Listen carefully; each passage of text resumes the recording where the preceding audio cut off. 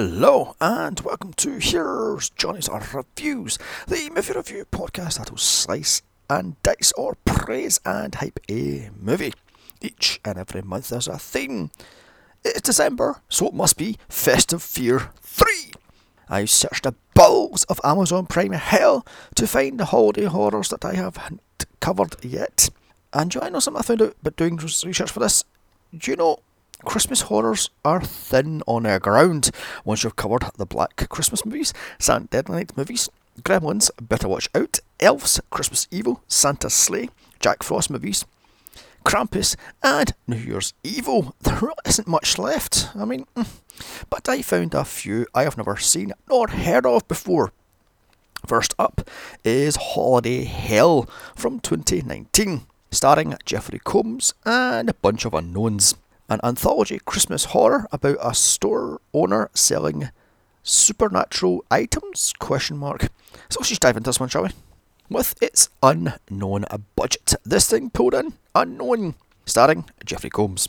Written by Jeremy Berg, David Burns, Jeffrey Farrell, and Jeff Virgil. Never a good sign. The plot: it's Christmas Eve, and a woman is out last-minute shopping for a gift for her sister. She enters a store off the beaten path, and here she meets a strange shopkeep who tells her stories of all the creepy items in his store, for he sells supernatural powered gifts. Can she get out of it paying an arm and a leg, or is she for the sleigh? Let's find out here. So, after logos from sales I've never heard of, up pops the title, Holiday Hell, with a Valentine's Day gift, a butcher's knife, a Christmas tree, and a Star of David in the word holiday. Do you see? It's all different holidays, hence Holiday Hell. Hey, clever.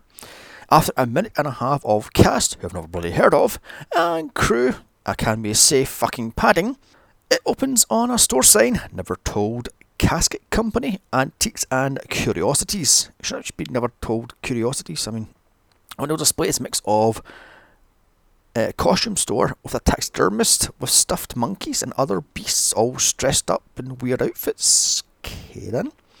In walks a woman looking for a Christmas gift for her unusual sister, quote unquote unusual sister. From the back of the store, the storekeep comes out, played by Jeffrey Combs of the Reanimator fame.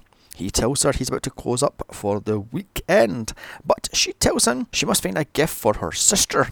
So he tells her he'll help her after she pulls out a roll of $100 bills. Because apparently it's almost closing time, i.e. 7 p.m. Anyway, moving on. With that, he tells her every item has a story behind it. He tells her he's not interested in items unless there's a story behind them, which has never been told, hence Never Told Antiques and Curiosities. If the stories have never been told, how do you know about them then?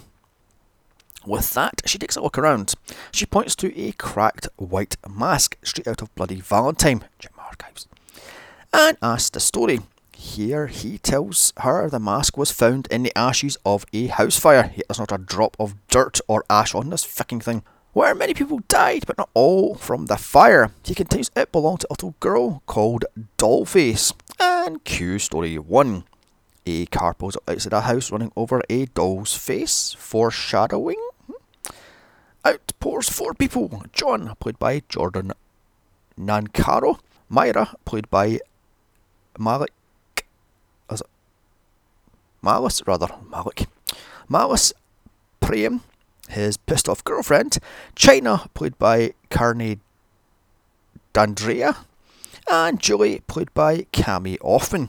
It's St. Valentine's Day, but he's taken his girlfriend to a haunted house called Inferno because apparently that's romantic.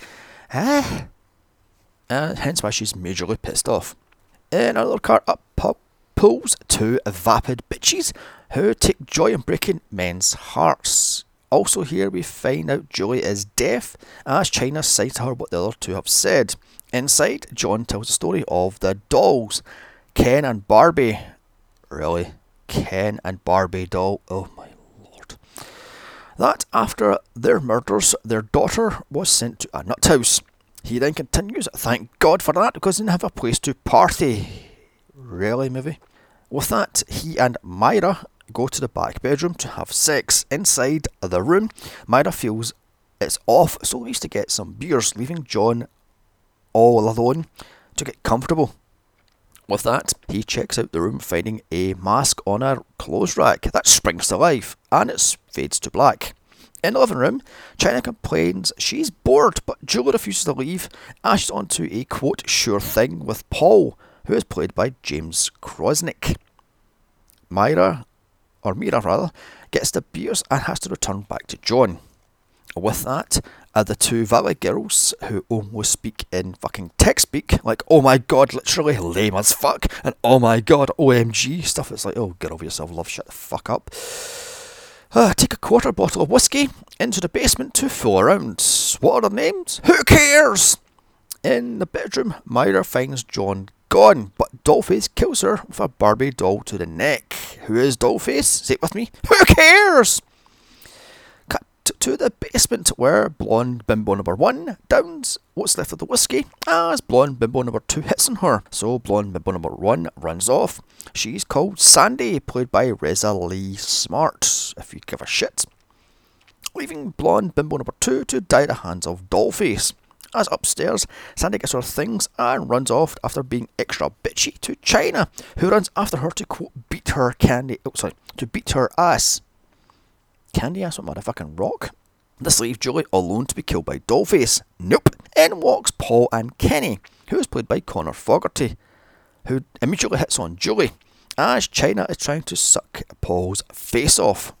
China drags Paul outside to have sex with him. Meanwhile, Kenny is still hitting on Julie. Dollface cuts Paul's head off, just the tip, with a spade, as China is giving him head. In the basement, blood bimbo number 2 is next. Dollface chokes out with chains off screen, as pretty much every fucking kill in this movie is off screen. How cheap are they? This leaves Julie and Kenny. He is boring the ever-living shit out of her because he's talking about how good he is and how he's Ivy Leaguer and blah blah blah blah blah. He then tries to rape her, so she slaps him across the jaw and runs off. What the fuck movie? Who wrote this? In a hallway, Dollface is waiting for Kenny, so of course he hits on her. So she forces a beer bottle down his throat and then screams, "Pretty!" Outside, while texting, Julie finds Sandy's dead body in her car. So instead of, dumping the body and stealing the fucking car, she runs inside to face off with Dollface, who then screams, "Pretty!" as she slices up Julie's face.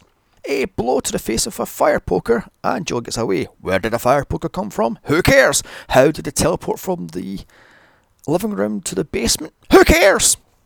Anyway, Julie then runs through Dollface with a pole before hitting her mask off with a chain that she then used to beat the living fuck out of her. And my god, these chains look plastic. They look like bloody from that Halloween store. The hell's it called?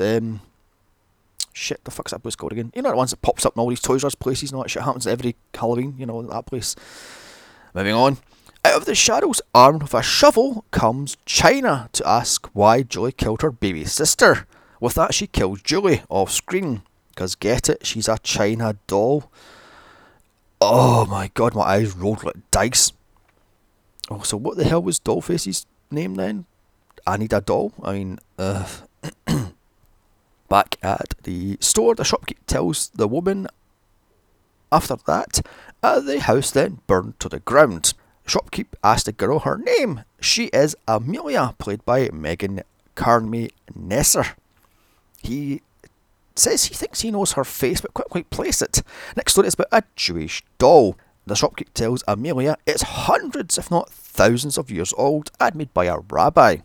Cut to a huge house on the last day of Hanukkah, as we're introduced to Kevin, played by Forrest Campbell, who looks about 18 in his IMDb picture, but he's about 13 here. How long is this thing being a bloody can for?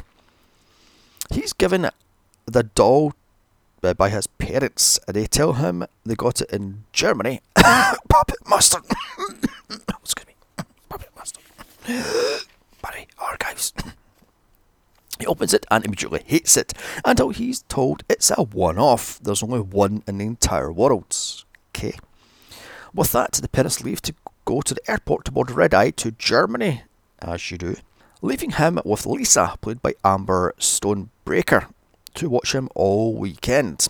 Kevin runs away from Lisa, who of course wants to throw a party, because this is Clichés 101.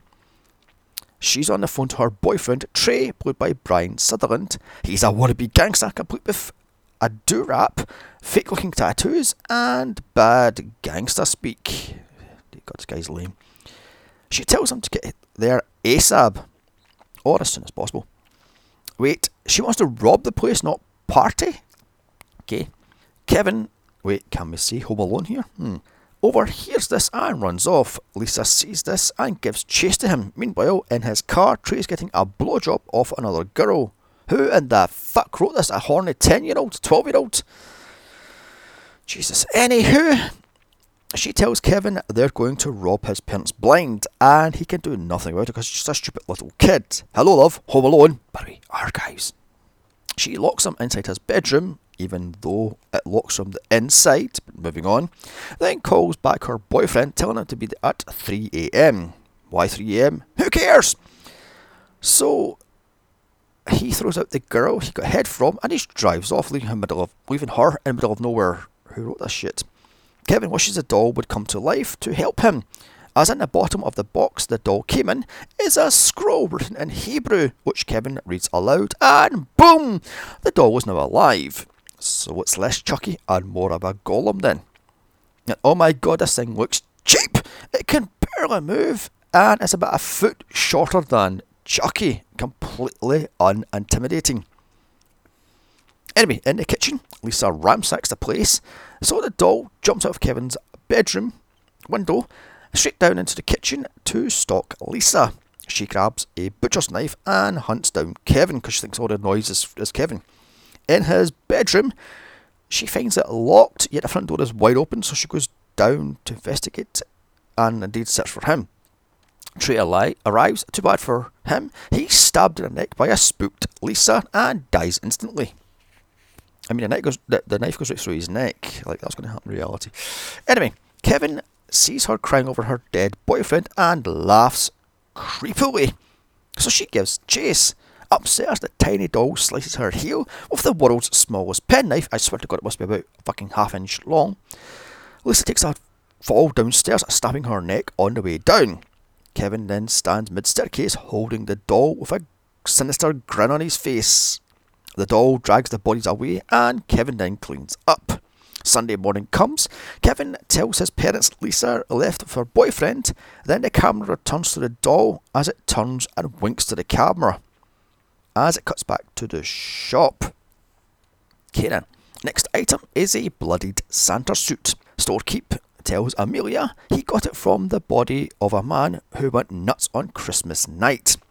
Cut to a stressed middle-aged businessman, Chris, played by Joel Murray, and his much younger wife, who is in bed complaining he got passed over for promotion yet again. So she's a fucking gold digger then. She is Susan, played by Alyssa Marshall. She tells him if he doesn't stand up for himself, he will ever be a doormat throughout his entire life. He wants to have sex, but she's having none of it, saying he is simply too fat, and she simply can't. Ouch, love. Rejected, he sleeps on the sofa, as next morning his daughter wakes him up, telling him he'll be late for work as she leaves for school. We find out it's Christmas Eve, and the kid will be with her friends all night, so after the office party, in which she will be dressed as Santa, they can have some alone time. She shuts him down, saying no drinking after the showing up he gave her last Christmas office party. Cut to his work.